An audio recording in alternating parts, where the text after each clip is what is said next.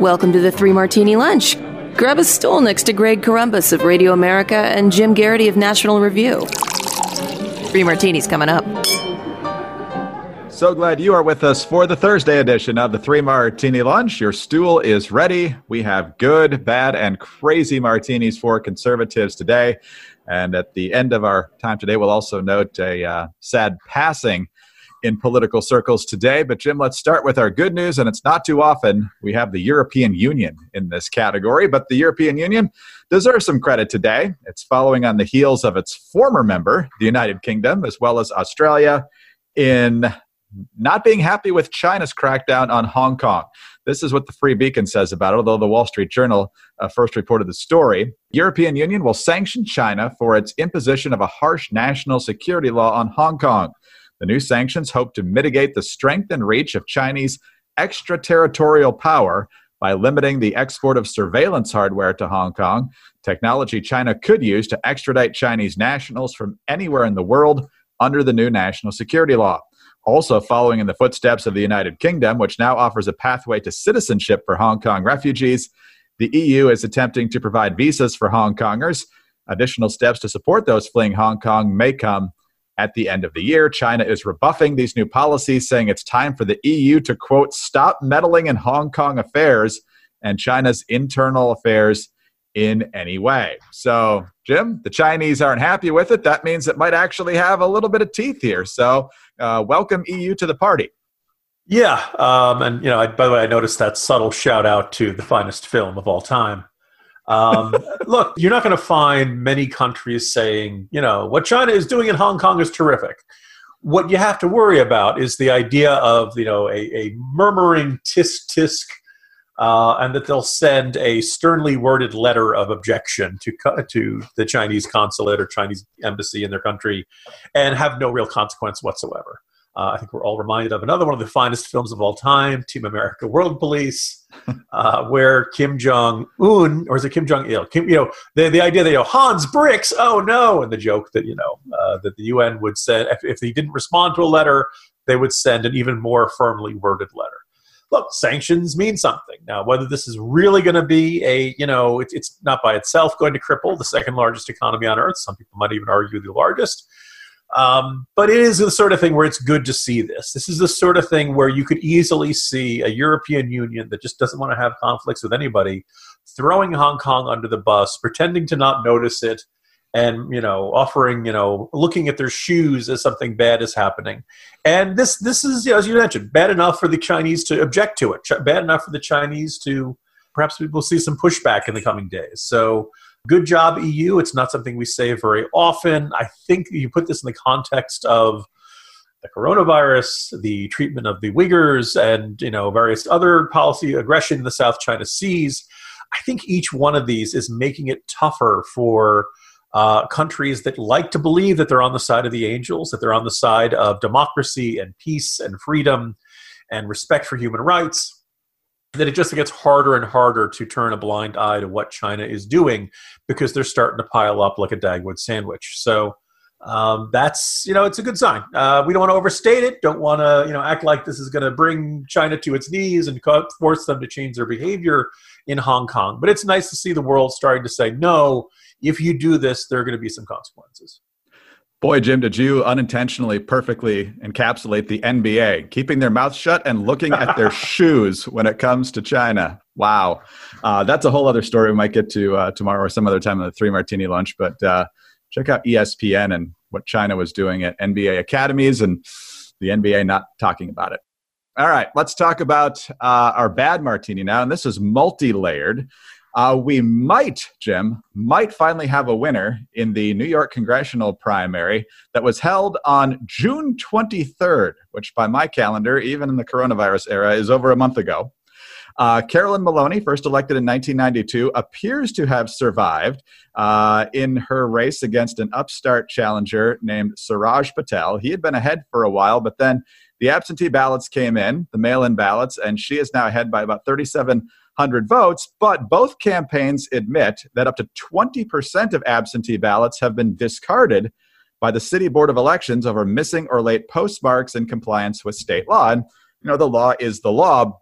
But, Jim, if This fiasco played out in one congressional district, and it took a month and longer to resolve because Patel's going to go to court now, so this could go on quite a bit longer.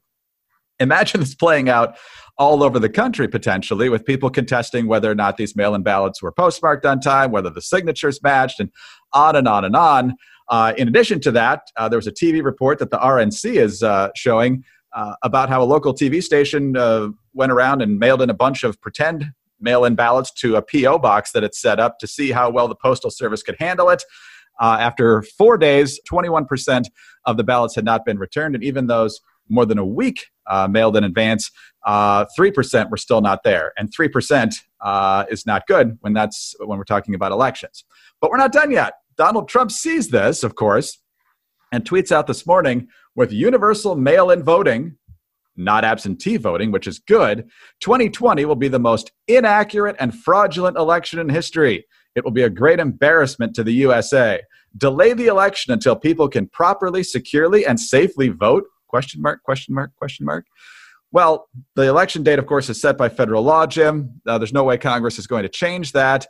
So we do have legitimate concerns here, and now you have both presidential campaigns essentially saying if they lose, it's because the other side cheated, which they've both said before, but no matter what happens now, we're going to have one side that is going to be thoroughly convinced they got robbed. Yeah, this is bad, and for a bunch of reasons, but a big one is that it's conflating a bunch of different issues.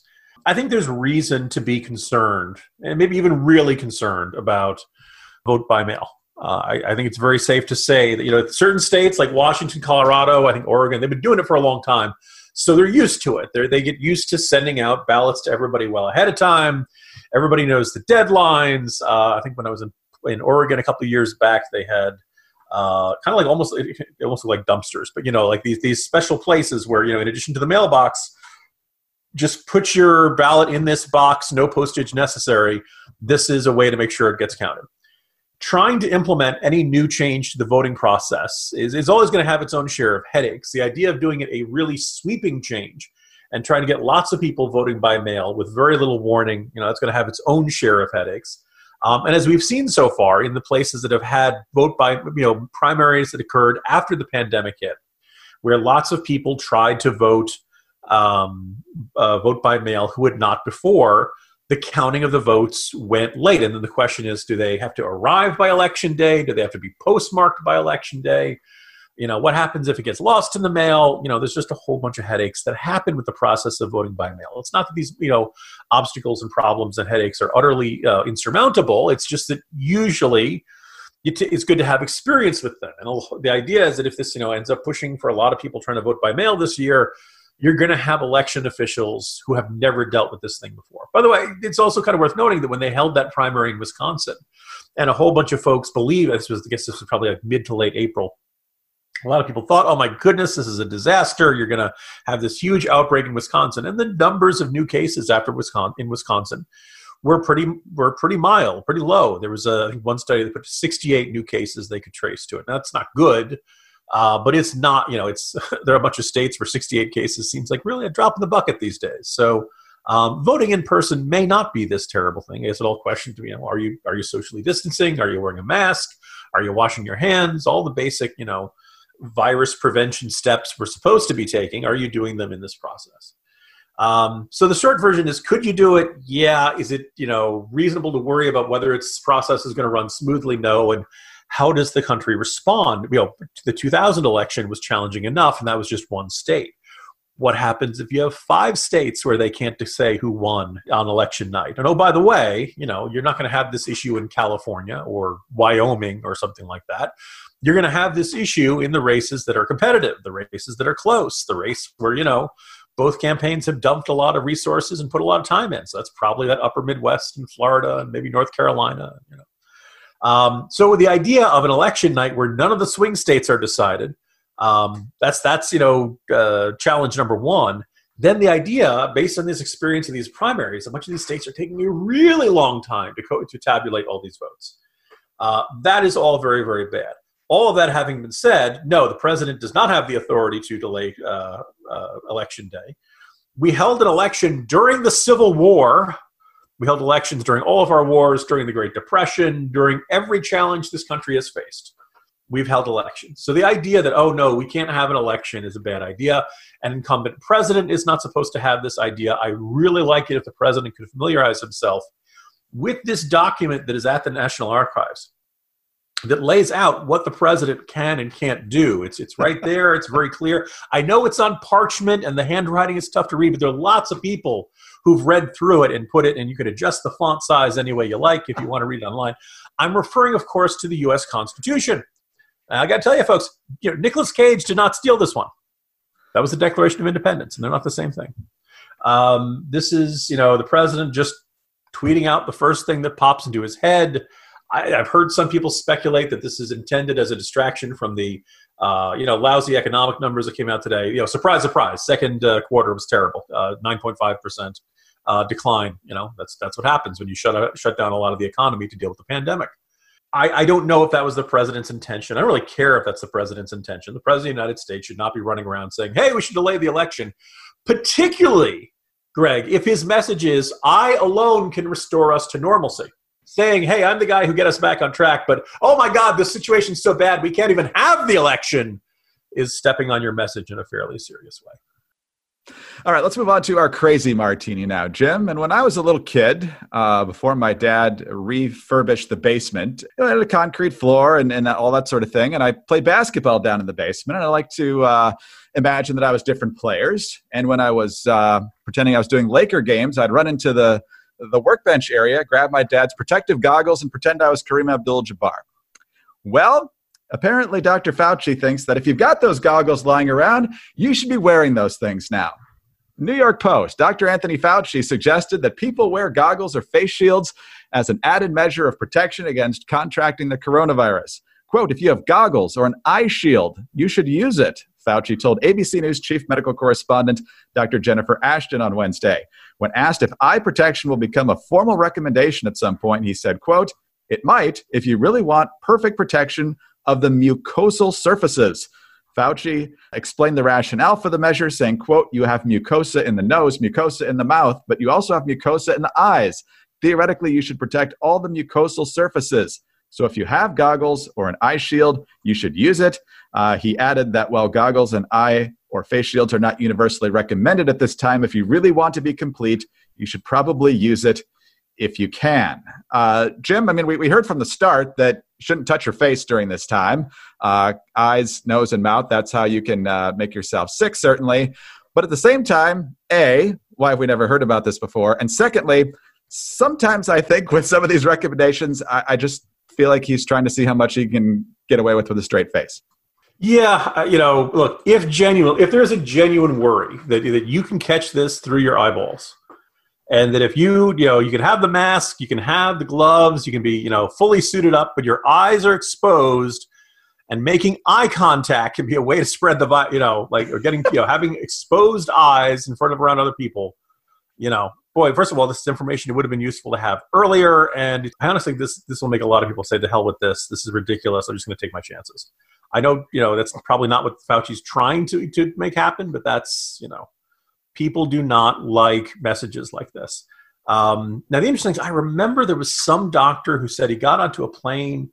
He said he was wearing a full mask. He said he was wearing, and the only thing that wasn't covered was his eyes. And then he ended up catching it. So his theory was he was catching it through his eyeball. And I remember a bunch of people kind of poo-pooing this idea and kind of saying, nah, that's not very likely or something. Look, in the last couple of weeks, people have been asking themselves, is this virus airborne? And there's kind of a couple different ways of looking at that term. Like we kind of picture it floating through the air. The virus travels in little droplets of mucus or fluid, and because they can be really, really tiny, like much tinier than the diameter of a human hair. They're so light that, are they floating? They're not. It's not. They have no weight, but they can float a really long time on air currents, perhaps particularly things like air conditioning. If that is the case, the message would pretty much be, never mind goggles, just avoid contact with other people. And that is, the sort of things you see in these, sci-fi apocalyptic scenarios where people are afraid to go outside and things like that. I don't think it's at that state. Fauci's a smart guy. I kind of wish he would talk with precision. And this sort of thing really kind of makes people think, oh my God, because here's the thing. If you think Americans are being reluctant and are being frustrating in their reluctance to wear masks, Imagine the moment when you say to everybody, you've all got to look like Eric Dickerson in the 1980s. I was just about to use that analogy. That's funny that you brought that up. But yeah. Or Greg Louganis, or who else is famous for wearing goggles? Jabbar, Worthy, back in the day, some of those basketball players who don't like to get elbowed in the eye. But yeah, we got this new stimulus bill. Is it going to be PPP for everyone? Hazmat suits? We got to look like the government people at ET who came into the house. I mean, what's going to be the end story here? I mean, this is getting on the border of ridiculous. Yeah, I think we're already there. One of those things where if they just come out and say, you know what, we're still learning about this virus and we don't know. Okay, you're scientists, you're the best in the world. But if you admit you're not entirely sure, fine. Let's try to avoid anything where you say, because here's the thing. So at some point they could say, yeah, this thing is airborne. It's getting into people's systems through their eyes, and you really should wear goggles. There will be people who will say, yeah, but back in June, you said we didn't have to wear the goggles. And, we'll end up with that sort of response anyway. And again, getting people to wear masks has been challenging enough. I just don't see a situation where we're, until we're just going to go out in the, maybe, we need to encourage, Greg. What? Cosplay. Just have everybody as full Spider-Mans, or I'm trying to don't do Batman, because one, it covers your nose, it doesn't cover your nose and mouth, and two, he hangs around bats, and that's how we got into this problem in the first place. But just the idea of, fine, it's Halloween for the next 6 months. Everybody go out in full costume as long as it's covering your whole head. Good luck. We won't recognize anybody, and Comic-Con got out in San Diego, got canceled. We're going to have it all across the country from now until the end of the year. We're going to be all encouraged to have our own private bubble inside our own house by the end of the fall, right? Yeah. Well, we unfortunately have a sad reminder, Jim, that the coronavirus is certainly not nothing. We have the news that Herman Cain has passed away. Herman Cain, of course, ran for president in 2012. He was famous for his 999 tax reform proposal. He wanted to abolish the present code and go with a 9% income, business, and national sales tax. For a very brief time, he was at the top of the polls, but by the time the actual voting started, he was pretty far back in the pack. But he's a phenomenal success story on the business side, turning Godfather's Pizza around from basically on the brink of extinction to a very successful franchise. Very engaging guy, a nice guy. Whether or not you thought he was ready to be president or not, he was an ally of President Trump. He was at the Tulsa rally, and so some folks think that's where he picked up the COVID, and he was battling it pretty much ever since. So whether it started there or somewhere else, we don't really know for sure. But at the age of 74, Jim, Herman Cain, unfortunately, has passed away. Yeah, I was going to say, I believe his first kind of debut in the world of politics was all the way back to 93, 94, when Hillary Clinton was trying to put together the healthcare plan. And I think he was on, I want to say it was a town hall meeting, I think it was Nightline or something like that. And he was, Herman Cain, who had built Godfather's Pizza, was this guy who was like, what you're talking about is going to impose massive costs on my company, might even put me out of business. And, this was not something that the Clinton administration was expecting or was prepared for. Here was this distinguished, accomplished African-American success story saying, hey, Democratic administration, what you're proposing is not going to help me. It's going to hurt me. And it's not surprising that Georgia Republicans looked at that and said, this guy could potentially be a compelling candidate. Never quite came together for him. I think there were people who thought his presidential campaign was kind of ridiculous and that he was underprepared because, Greg, what are the odds of some of the Americans ever electing a business executive who's never been in elected office before? Low, very low.